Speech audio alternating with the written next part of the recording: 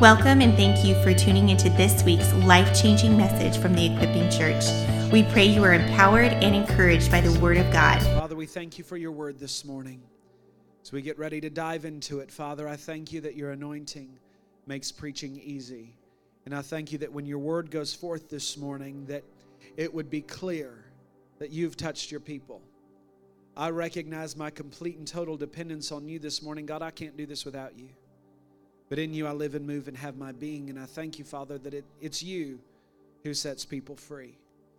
It's you, it's your word that is alive and it's active. And we give you worship this morning, God. We worship you, mighty God, because of who you are. Because of who you are. It's not because of anything that we've done, but because of who you are.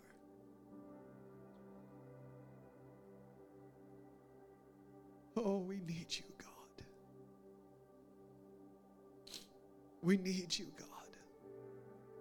We need more. We can't be satisfied, church. You can't be satisfied with your current relationship in Him. You've got to have more. There's always more in Him. We thank you, Father, this morning for your presence in this place. In Jesus' name, amen. Amen. Hallelujah. Hallelujah. Well, welcome to church. Glad you're here this morning. Those of you who don't know me, I'm Pastor Jacob. I have the incredible privilege of being the lead pastor here, and I know we have a number of visitors with us this morning, so we want to welcome you and say you're welcome in this house. We're glad you're with us. I'm going to dive into the Word this morning. We're wrapping up a series that I've kind of jumped back in titles between Fireworks and Month of the Holy Spirit. So whatever you want to call the series, call it that. But this morning, as we wrap up this series, the title of my message this morning is By the Spirit. By the Spirit. B-Y, not B-U-Y. By the Spirit. And I want you turning your Bible to Zechariah chapter 4. Zechariah chapter 4. And we're going to read verses 1 through 6 to get started this morning. If you have kids ages 2 to 10, they can go back to children's ministry if they haven't already. Again, Zechariah chapter 4, verses 1 through 6. Then the angel who was speaking with me returned and roused me as a man who is awakened from his sleep. He said to me, "What do you see?" And I said, "I see and behold a lampstand, all of gold with its bowl on the top of it, and its 7 lamps on it, which 7 spouts belonging to each of the lamps, which are on the top of it. Also 2 olive trees by it, one on the right side of the bowl and the other on its left side." Then I said to the angel who was speaking with me, "What are these, my Lord?" So the angel who was speaking with me answered and said to me, "Do you not know what these are?" And I said, "No, my Lord." Then he said to me, "This is the word of the Lord to Zerubbabel, saying, not by might, nor by power, but by my Spirit, says the Lord of hosts." I want to give you some context for this passage this morning. Israel, as a nation, had 70 years under captivity and Babylonian rule. And now this remnant has returned to the land and to Jerusalem. They've come back and they're faced with the task of rebuilding the nation, rebuilding the temple, and rebuilding the city of Jerusalem. It had been in ruins, and they had experienced 70 years of pain. 70 years of being controlled, marginalized, under the yoke of slavery. They had 70 years of facing rejection and negativity. And at this point, Israel is pretty broken. And when you go through that much trauma for 70 years, it does something to you. When you're marginalized, when you're placed into a position of being considered no more than like an animal, it leaves you with no personal value, no self-esteem. I mean, here they are. They're broken. They're beat down. Any of us ever been there this morning? Any of us ever felt marginalized, rejected, pushed aside? I don't fit in. I don't even recognize the landscape of my life anymore. Trauma will do that to you. Trauma will cause you to believe a different narrative than the truth. truth. And trauma comes in all sorts of ways. It comes in all sorts of things that we walk through. And I will tell you, the children of Israel at this point, they're traumatized. But through God's miraculous intervention, they've returned to Jerusalem. They've returned to their land, but they are facing this daunting task of rebuilding. And the question that they really have at this point is, how do we do this? How do we rebuild what we're called to rebuild when we have no resources? We have lack on every side. The materials are not available, and our faith has been battered. And I think that's a question that a lot of us face when we come to a new season of time. We come into a new season. God might be transitioning us into a new church. We might be transitioning into a new job. We might be transitioning into a new relationship. We can be facing new in many aspects of our life, and we go, how do I build? I don't feel like I have the resources anymore. I don't feel like I understand how to build. I've been through so much trauma. I've been through so much stuff. I don't know how to face this new landscape. Anyone ever been there? We come to a new thing, and we've got all the trauma maybe of the last 10 years, maybe of the last 20 years, maybe it wasn't that so much our life was bad, but we went through some bad things. And those things that we walk through leave us, and we come to this place, and their faith has been battered. Now the thing about the children of Israel, their captivity was their own fault. I mean, you read the narrative of the children of Israel, and time again, I'm like, oh my gosh, like, when did they ever get it? And then I look at my own life and go, well, I don't ever get it. So I guess I can really relate to that. Just when I think I've got the thing in line, I go, oh, well, there I did it again. Went around that mountain another time, believed that lie again, walked in that narrative. And so here they are. Their captivity had been their own fault. They disobeyed God. And yet even through that, their return was miraculous. And even with the miraculous return, they still had some issues regarding God, which were huge. Some belief systems regarding God. God, we prayed and we feel like you didn't answer. Anyone ever felt like that? You prayed for some things and it felt like the answer didn't come. And we begin to develop these belief systems about God, like, oh, God doesn't answer prayer. We believe and nothing happened. We read the word and there's no answers. And we start to have these ideas that God has failed us. But let me just interject right there. God will never fail you. The answers often look different than what we prayed them to be, but He's still the healer. He's still the deliverer. He's still the provider, and He's faithful. And so in this story in Zechariah 4, the prophet's there, and he begins a series of prophecies speaking of the coming Messiah, God's favor, what God is going to do. But what good is that? Because I think we all have had maybe some prophetic words, right? Anyone ever had a prophetic word, but your circumstance does not line up to the prophetic word? And you're like, oh, that's a great word. Hallelujah. What does it do for me right now? Bank account still the same. Body's still the same. Nothing's changed. What a prophetic word does, and you need to understand this, is a prophetic word is an anchor of hope in another season to pull you through your current circumstances. When God prophesies something into your spirit, whether it be through a prophetic utterance or even just through the word of God, it is the powerful pull of the future to get you through your current circumstance. So I've got prophetic words that I got 20 years ago that I know are from the Lord. My circumstances look nothing like those prophetic words. And through circumstances and through issues and through traumatizations and through all these things that have happened in my life, I could very easily go, that word is no longer applicable, just let it die.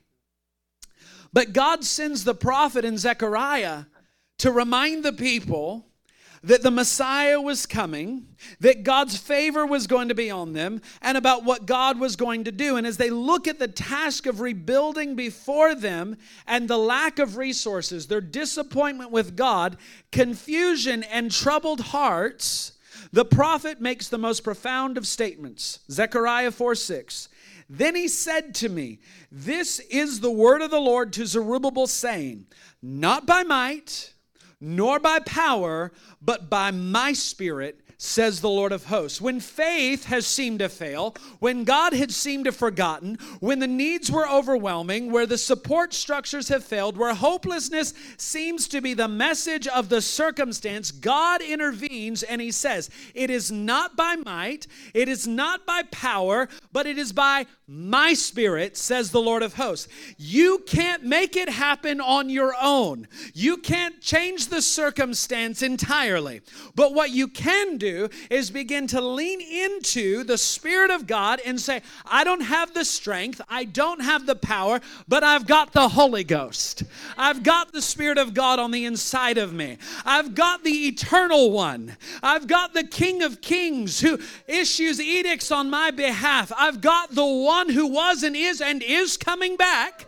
Don't believe the narrative that he's not coming back. That's heresy. He's coming back in clouds of glory. He's coming back, and I've got him on the inside, in the in-between time. And what I've learned through my life is he is the God of the in-between. Is that we live in one dispensation of time, longing for another dispensation of time. But what do I do in the in-between? I lean into his Spirit. I lean into his presence. And it is in his presence that I find both the fullness of joy, and the joy of the Lord becomes my strength. So I've got the powerful pull of the future drawing me towards a season that I may not see yet. But it's not by my might, and it's not by my power, but it's by his Spirit, says the Lord. And when you get that in you, it rings true. The might of many will not achieve this. The power of people cannot achieve this.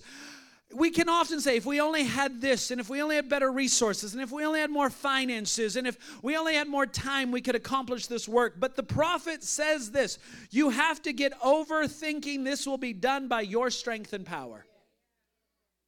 That waiting for a better day or a better time, oh, I'll start serving the Lord when? I'll start being obedient when? I'll start coming to prayer when? You'll never have it all together, folks. I don't have it all together. You don't have it all together. Let's all not have it all together. No, now is the day, because it's not by might, nor by power, but by the Spirit. Wherever you are in life's journey, the day comes when we face obstacles of impossible circumstances where you can't manipulate resources and people to achieve stuff. See, we're fixers, right? Anybody a fixer in the room this morning? Is that just me? We try to fix it all up, right? Okay, well, if I do this, and if I call that person, if I do this, and if I move this over here and do that, you will come to a point in your life you can't fix it, where you're out of your depth, where you might be the most gifted person, you might have the most anointing in your perspective around your life, and all of a sudden you go,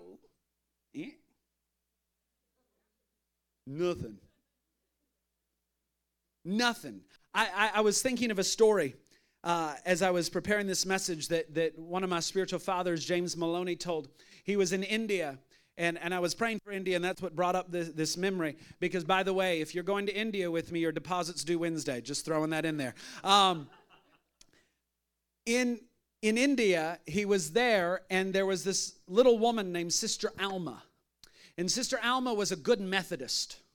Any good Methodists in the room? I found out I come from a long line of holiness Methodist preachers. Had no clue.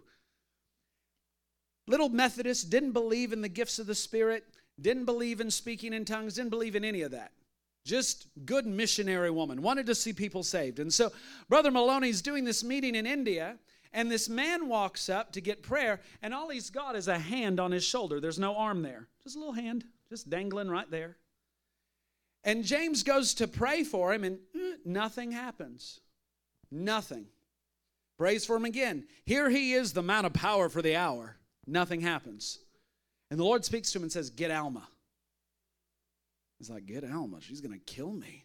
He's looking over at Alma on the front row and says, Alma, come here. And she gave him death stare. And she walked over and she closed her eye and she stuck her hand out. She didn't even get the name Jesus out. And that hand shot through the air and landed on her head, but she thought it was a rat that had fallen from the ceiling. She ran out the door because in India, they have rats. Not Texas rats, Indian rats. They're bigger. They're like Small animals. Little dog. Because it's not by might, and it's not by power. It's not by your anointing. It's not by your gift. It's not by your word of knowledge. It's by His Spirit. Because when God shows up, the impossible becomes possible. When God shows up, things that were out of order all of a sudden have order. See, God brings us to a point where we have to understand this will not be achieved by human might and strength. He says to you, I'm bringing you to a point of having to face your weakness, face your inability, and draw upon the supernatural elements of the Spirit. Mark 10:27, looking at them, Jesus said, with people it is impossible, but not with God, for all things are possible with God. It is a monumental mind shift from being the victim to realizing that an impossible circumstance is awaiting a supernatural God intervention. We can spend our life as victims of circumstances. We can spend our life as victims of sickness. We can spend our life as victims of poverty. But when I begin to understand that I serve a God of impossibilities, and that if I will lean into His strength, because the Bible declares where I'm weak, His strength is put on display. So I recognize my weaknesses as a perfect opportunity for God to show up and to show off. So how do we access this dimension? How do we begin to walk in this? Number one, you need to acknowledge the situation's needing a miracle. Whatever you're facing, you need miracles. I don't care how put together your life is, you need miracles. I don't care how messy your life is, you need miracles. No matter where you're at on the spectrum of life's journey, you need a miracle. And when we begin to acknowledge our need for miracles, I've often thought this: I never want to get to a place in my life where I'm content with the level of miraculous that I've had. I always want to believe for a bigger miracle. I always want to believe for the more, because what it does is it challenges me to deal with the stuff on the inside. To deal with my mindsets, to deal with my own mental strongholds, to deal with my own insecurities, to deal with my own falters of faith. Because if I'll deal with those things, I become more like Him. Because the chief end of man is to know God and to make Him known. And so in my journey of knowing Him, I become like Him. The Bible says when we behold Him, we will become like Him. And so if I begin to behold the one who is, I can't help but be transformed by His Spirit. We've got to be transformed, church, but to do so, we've got to acknowledge it. That's always the starting point, is recognizing our need for supernatural intervention. The second thing that you must do is hear God. We've talked about journeying with the Holy Spirit for the last 4 weeks or 3 weeks, however long it's been. And all of it boils down to this one point: intimacy with God. We must be intimate with His Spirit. We must learn to hear His voice. We must know how to obey His voice. It's one thing for me to hear. It's another thing for me to obey. Because there is always, if you will, a download from heaven awaiting your attention. There's always a fresh manna for you from God through His Word, through His Spirit. Excuse me, when Jacob came to the place of where he called Bethel, the house of God. When he came to that place, he saw the angels first ascending and descending. It teaches us a principle that there is always supernatural activity around us, that the angels are always ascending and descending. They're always going up to bring something down. I don't get into angel worship. I don't get into all that emphasis and all on the angelic like that. But let me tell you, they're real and they're active in our lives. And most often we entertain angels unaware. That's what the book of Hebrews says. But I'm telling you that God is working on our behalf, and He has supernatural intervention, and He does it through the angelic realm because they are constantly ascending and descending. The Bible says that. That's scriptural. We need to recognize that there's always something available for us, that when we recognize that we have become the house of God, God doesn't dwell in this building. He dwells in you. He shows up because we show up. He shows up in your home when you show up in His presence. He doesn't dwell in buildings made by man. He once lived in a box, but He got out of the box and got into you. Used to be that if you touched the box, you died. Now He's on the inside of you, lest we touch His glory. Let that be a lesson for the New Testament church. Check out Ananias and Sapphira. the house of God. We must realize that worship is often the access point to His presence. If you don't have a worship life, you need one. And worship is not just songs. Worship is adoration of the King of Kings. Some people say, well, I can't sing. You don't need to sing to worship. You need to behold Him. You need to adore Him. Number 3, you need to position your heart and mind to a position of faith confession. Now, I don't get into all of this positivity thinking that some people do, where if you say something negative, God's going to rip the blessing off your life. Some of that, sometimes you just need to get real and be like, God, this is how I feel. This is where I'm at. God's not intimidated by you. He's not intimidated by your real emotions. Some of you would go, my God, Pastor Jacob, did you say that to God? Yes, I did. I have those conversations with Him because He's not intimidated by it. Because here's what I know. When I'm honest with God, He's honest with me. Because my little tantrum that I have is always met by the loving hand of the Father who chastens whom He loves. So I might have my little flesh flash in the car with Him, and I might have my little burst out in the car and be like, God, I don't understand. No, no, no, no, no. And He goes, okay. Let me tell you something. Oh, okay. But that's the journey of intimacy with the Holy Spirit, is that we're willing to be real with God. God is not impressed by our religiosity. He's not impressed by our ideas of what it means to pray. God's looking for a real people who are willing to get... I mean, if you read the Psalms, do you see what David says to God often? God, why have you forsaken me? We already know God doesn't forsake us. But David gets real with God. All through the Psalms, we read these incredible dialogue of David talking to God about where he is and how he feels and how he's surrounded on every side by enemies. And yet we find through the story that David finds solace in the presence of the Almighty. That he made the presence of the Almighty his abode. He found a place to hide in. They who dwell in the shelter of the Almighty. He gives us these principles. He's real. And then God transforms us. When we get real and we go, God, I'm angry about this. He can do that. But when we pretend and we're like, oh, I'm all put together. Hallelujah, bless the Lord. I'm blessed and highly favored. I hate that person over there, but I'm blessed and highly favored. I'm offended with everybody around me, but I'm not going to let my face tell anybody that. I'm broken and hurting on the inside, but I'm blessed and highly favored on the outside. Get over that nonsense. Get real with, face the issues, and then you really will be blessed and highly favored. I think we were taught, at least in my history in the Word of Faith movement, that we just had to never have a negative confession out of our mouth. Sometimes we need to say, this is what's wrong with me. If you go to the doctor, you don't tell the doctor, figure it out. I'm just going to sit here. You just look at me and tell me what's wrong with me. You got to tell them, I have a lot of pain. How much more when we come to Dr. Jesus? How much more when we come to the great physician and we tell him, this is what I'm dealing with. I grew up around some of the most religious folks who on the inside were broken, messed up, full of demons, but they would have never confessed what they were going through because goodness forbid God ripped the anointing off their life. There wasn't hardly any there to begin with. Some of you caught that. That's okay.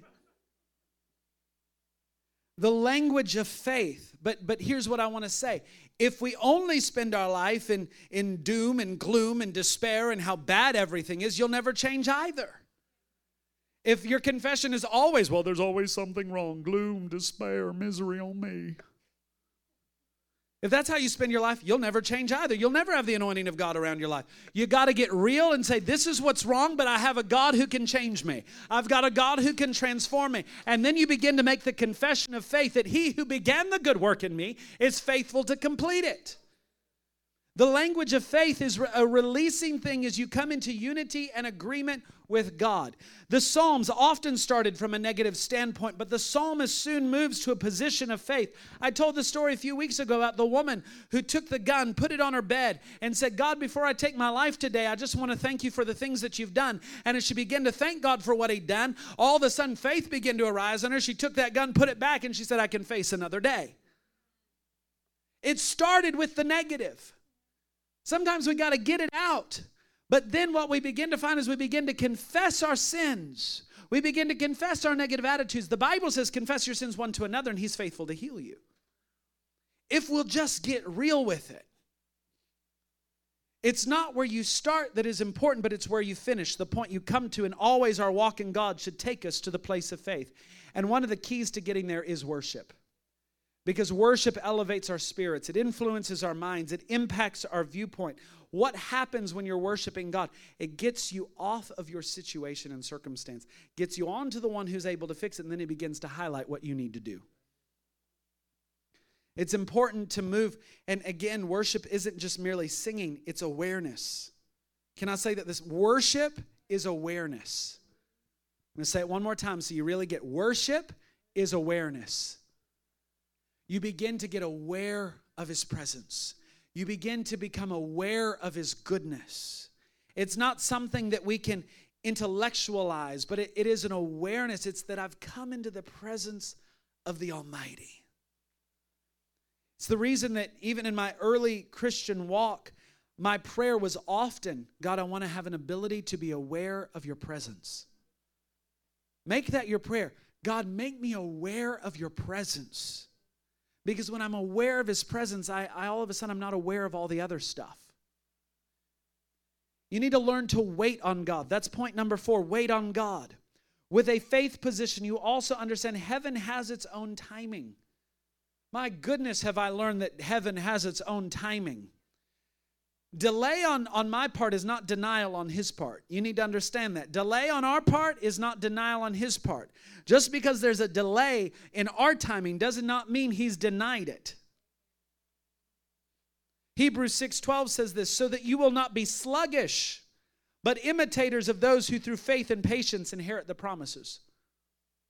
See, I think so many times we get sluggish in our faith. But he says, I want you to learn this race of endurance. I want you to learn the patience of waiting on my Spirit so that you will be imitators of those who inherited the promise through patience and faith. Patience and faith, they are partners. Persevering faith. Waiting out the journey. Sometimes the journey is a lot longer than we anticipated. Anybody ever been there? Impatience is often the obstacle to faith answers. Let me say that again. Impatience is often the obstacle to faith answers. That's why Ishmael was born to Abraham. Ishmael was born out of impatience. God had a promise for Abraham that Sarah would conceive a child. He did not say Hagar would conceive a child. But through impatience, Ishmael was born. So the key to waiting on God is living by confession and belief in the promise of God. And this is why worship is so important, because it's about positioning our hearts and minds to receiving the promise of God. Not by might, not by power, but by my Spirit. I'm going to head a little bit of a different direction, then I'm going to wrap it up for you. Turn in your Bible to Joel chapter 2. Joel chapter 2, verse 23.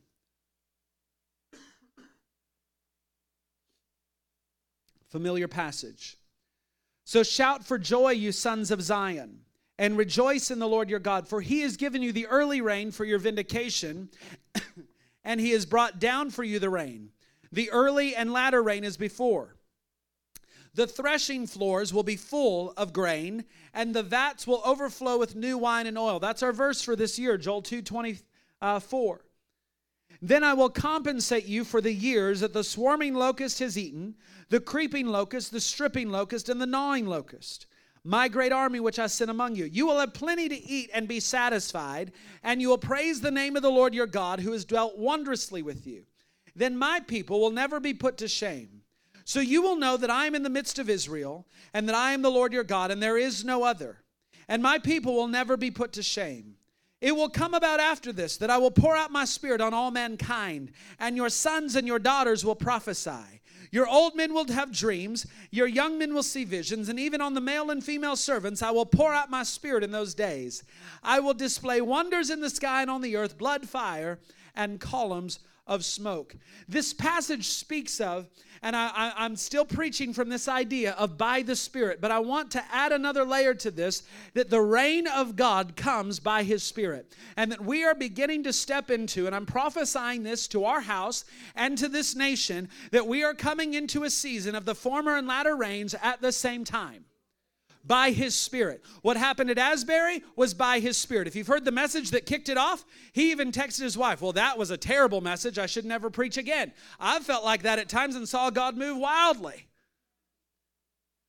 By His Spirit. You need to catch that. By His Spirit. So the early rain came around October, November. It would soften the ground. It would enable plowing and the planting of seed. The latter rain around March is the rain that enables crops to be mature and fully ready to be harvested. I want us to understand that this is to be prophetic to the church, that the former rain, being what came to soften the ground of the work of the kingdom, always looking toward a great harvest. The latter rain comes to mature and fully complete the work of the kingdom. And many passages make reference to this aspect of rain, referring to the work of the Holy Spirit. The Holy Spirit is often symbolized as rain. I want to prophesy to you this morning that I believe the month of April for this house will be setting in motion a new reign for this house. The Lord spoke to me in the middle of the night, wasn't in my notes, that April is going to be a month of new reign for this house. That we are stepping across a threshold. We crossed one in January, but there's another threshold that we're about to cross over, because in the journey of following Jesus and following the breadcrumbs of the Holy Spirit, it is about crossing thresholds. And I believe that the month of April for this house, I'm prophesying it this morning, is going to be a month of new reign for this house. So new reign sets in motion new things. According to the culture of Israel, it was a great harvest. I want to look at Joel 2 again, verse 24. The threshing floors will be full of grain, and the vats will overflow with new wine and oil. I prophesied that January the 8th, that this year would be a year of the grain, the wine, and the oil.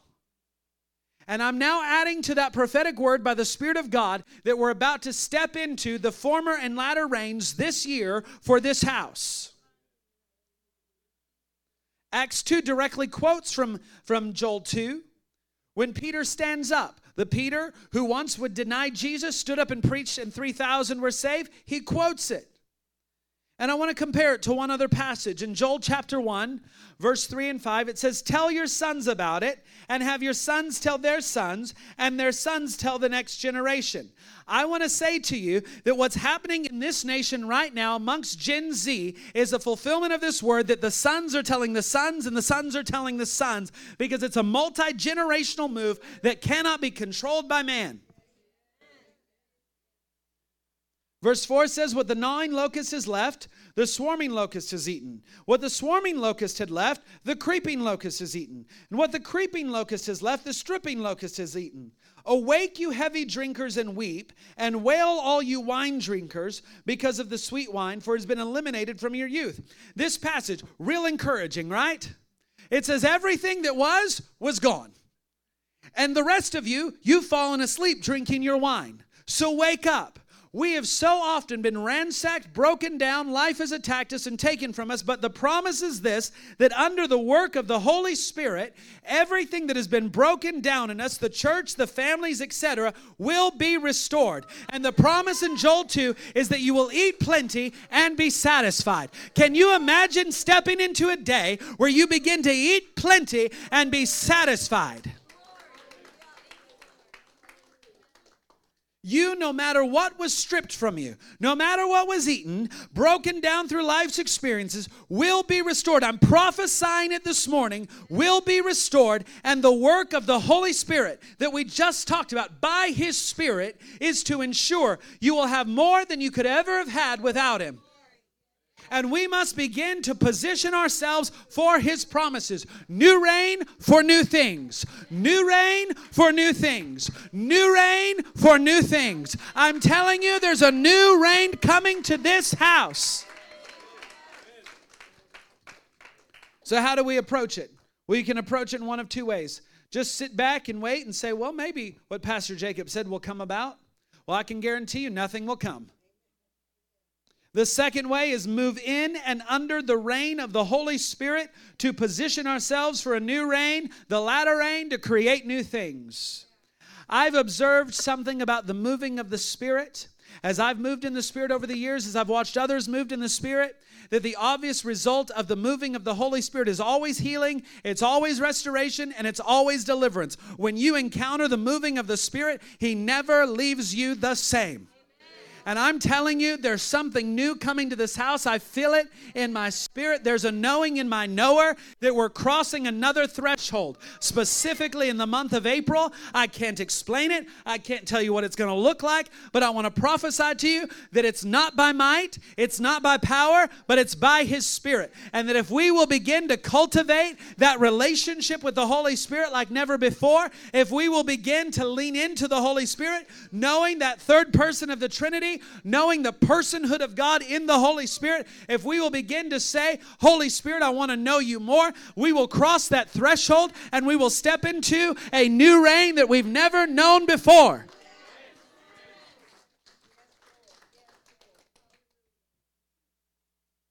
But imagine this, bringing together both the former and the latter rain. An unprecedented outpouring of God's Spirit, and what an amazing result must occur. So why do I pray for people the way we do? Why do we contend for some of the things? Why do we enjoy seeing people become drunk under the power of the Holy Spirit? Why all of these things? Why do these strange things happen when praying for people? Because it is this, that in effect we're saying, God, deal with my dignity, deal with my ideas, deal with everything that holds me back from you, and I want it all. I want it all. We're positioning ourselves. We're opening ourselves to what we already have. Do you understand? You already have the fullness of the Godhead dwelling on the inside of you. You don't lack anything in Him. All that's lacking is your ability to fully surrender to it. And so the Spirit of God from the inside of you is beginning to chip away at the layers, the bedrock of trauma in your life, the bedrock of things that have happened, the bedrock of false beliefs. He's chipping away at it so that we might be fully surrendered to His move. So how do we respond? Enjoy it. Enjoy the move of God. I'm telling you, there's things that are probably going to freak me out. And that's hard to do. Sometimes we can't explain it. We can't work it out. Stop trying. The world of the Holy Spirit can never be relegated to be under our logic and explanation. Let me say this. The Holy Spirit is never answerable to you. He's never answerable to me. He can move how He wants, when He wants, because He's God all by Himself. So enjoy it. Might stretch you a little bit. It's good. You need to be stretched. You need to have a new wineskin. Number 2, participate in it. The problem can seem, well, God, this is embarrassing. I don't want to fall on the ground. I don't want to shake. I don't want to laugh. I don't want to cry. Some of you men, I had a dream the other day that there were a whole bunch of men in here weeping and wailing. Let it be. Deal with the toxic masculinity that says you can't cry. That's the only toxic masculinity, is it says you can't experience God because you've got to be put together and tough. David wept and he laughed. He was a mighty man. Jesus wept to the point that blood came from his forehead. I'm telling you, we're stepping into a time and season, and I want to prophesy to the men of this church, rise up in this hour like never before. Don't settle into a complacency of what you think manhood is. Come into the move of God.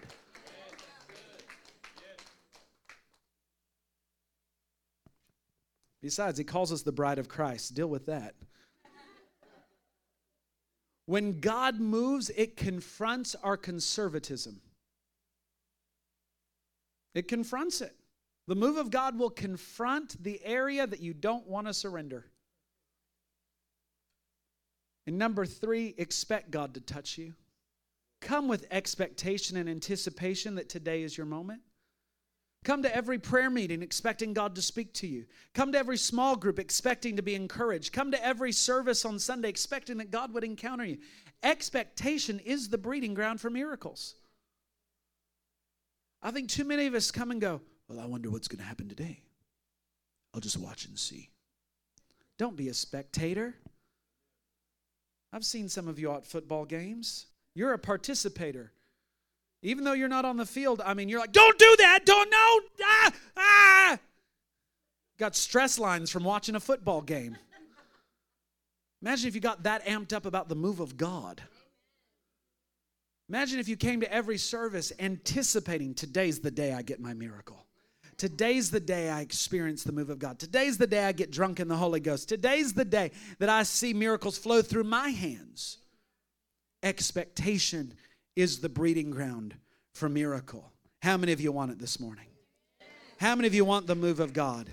How many of you want to see God move in unprecedented ways? I'm telling you, it's not by might, it's not by our power, but it's by His Spirit. It's by His Spirit. I'm telling you, I need some music, Kendra. It's by His Spirit. I'm telling you, the other thing I want to prophesy this morning is that there is going to be a sound released from this house in worship. I feel it in my bones. We're about to cross another threshold with worship. I'm believing that within the next 3 or 4 months, somewhere in there, we're going to have a full worship team that's going to carry the sound of heaven. It's going to release prophetic songs that are going to shift atmospheres. The glory's going to come. Some of you have been sitting back for so long saying, oh, I don't think God will ever use me. Let me tell you, the Bible says that His people will volunteer freely in the day of power. Why do we need the power of God? Because it awakens the things on the inside of you didn't know were there. It awakens gifts on the inside of you. All of a sudden you're like, man, I want to greet people. I didn't like people 3 weeks ago, but I want to be a greeter now.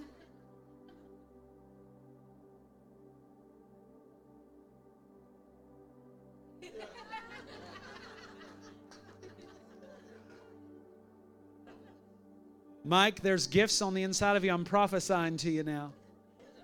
Not just about liking people. Actually, if you know Mike, he loves people. Mike has a deep love for people. And Mike, there's gifts and administrations and ministry gifts on the inside of you that have gone dormant. But the Lord says they're not dead. Unless a seed falls to the ground and dies, it can bear no fruit. And in this season, you're going to begin to feel the budding of the gifts of the Spirit yet again. God has not forgotten you in the wilderness. As a matter of fact, He led you there. He led you into the wilderness. And I can feel the Father's heart for you this morning. You're going to begin to step into some new things this season, Mike. Get ready. You're like, oh God.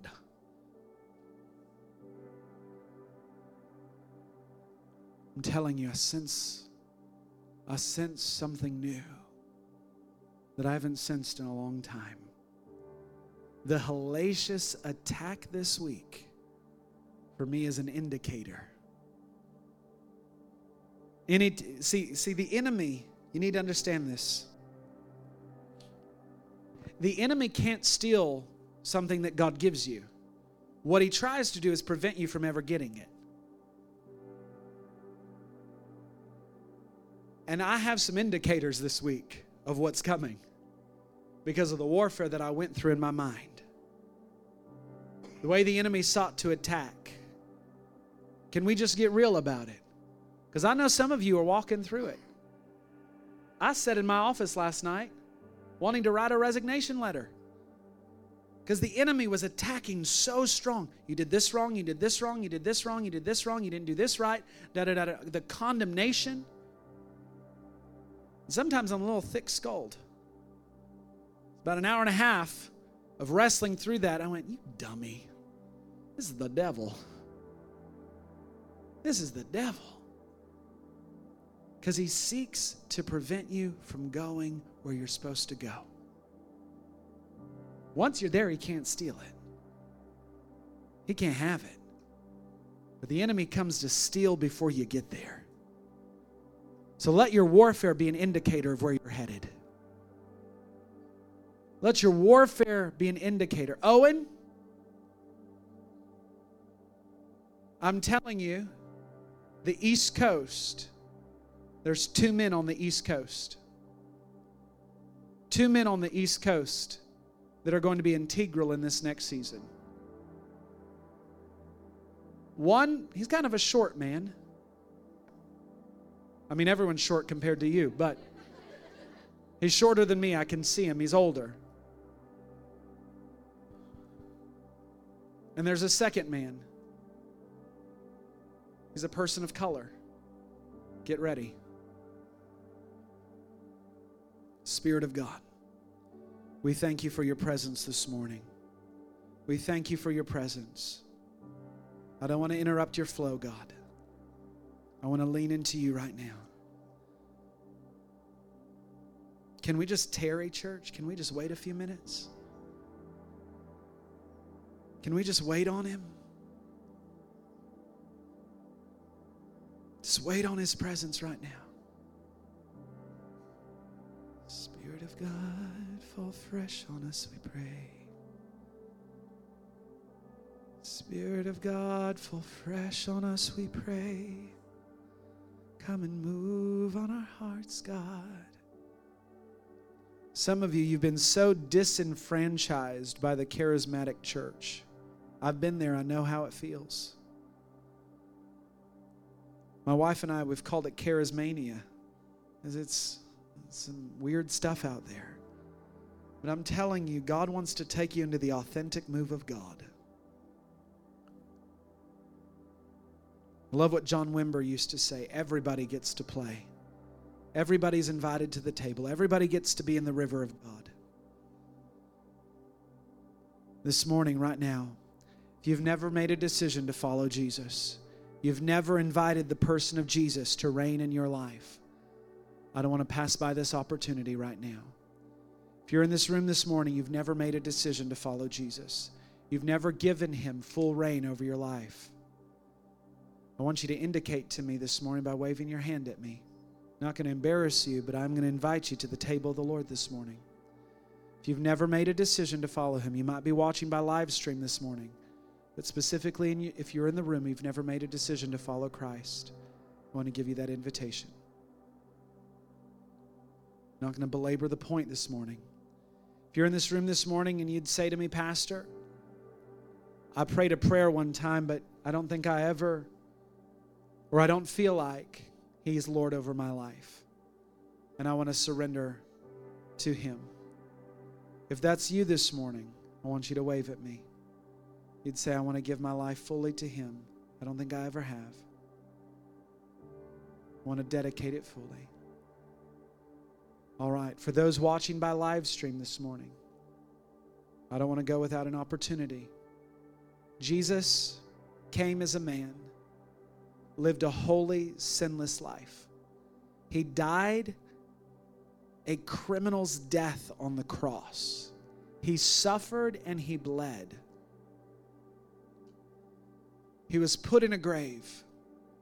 And after 3 days, he rose victorious, that we might have access to his resurrection power. We are dead in our sin without him, but with him we are made new. And I want to invite you into that crucified life, to pick up your cross and follow him. And so this morning, our church here is going to pray with you as we pray this prayer. It's a prayer of surrender. It's a prayer of repentance. It's not the prayer that saves you. Jesus saves you, and you're inviting him in to be Lord of your life. Church, would you pray with me for those who might pray this prayer? Lord Jesus, I surrender my life. I repent of my sin. I give it all to you. I surrender to your lordship. Every part of me. I believe that you are the Son of God, that you died on the cross and rose from the dead. Today, I choose to follow you. In Jesus' name. Amen. This is what we're going to do this morning. I'm going to invite in just a moment Pastor Susanna to come and greet us, share a few announcements. As a reminder, today we're taking a second offering in addition to our tithes and offering. Taking up a special offering to sow into the youth pastor that God's going to bring us. We're on the hunt. We believe God has a couple specifically that are going to come that we're believing for to serve that generation. And so we want to sow into that in advance. And so I want you to begin to prepare your hearts for that. So after Susanna shares, I'm going to come back and receive our tithe and offering this morning. But I want to encourage you that after we do that, I'm going to pray for people this morning that want a fresh touch of the Holy Spirit, that want a fresh encounter, that want to say, I don't want to do it by my might, I don't want to do it by my strength, but I want to do it by your Spirit. Amen. We pray that your life was impacted today by the presence of God. For more information about the Equipping Church or to give online, please visit www.equippingchurch.us.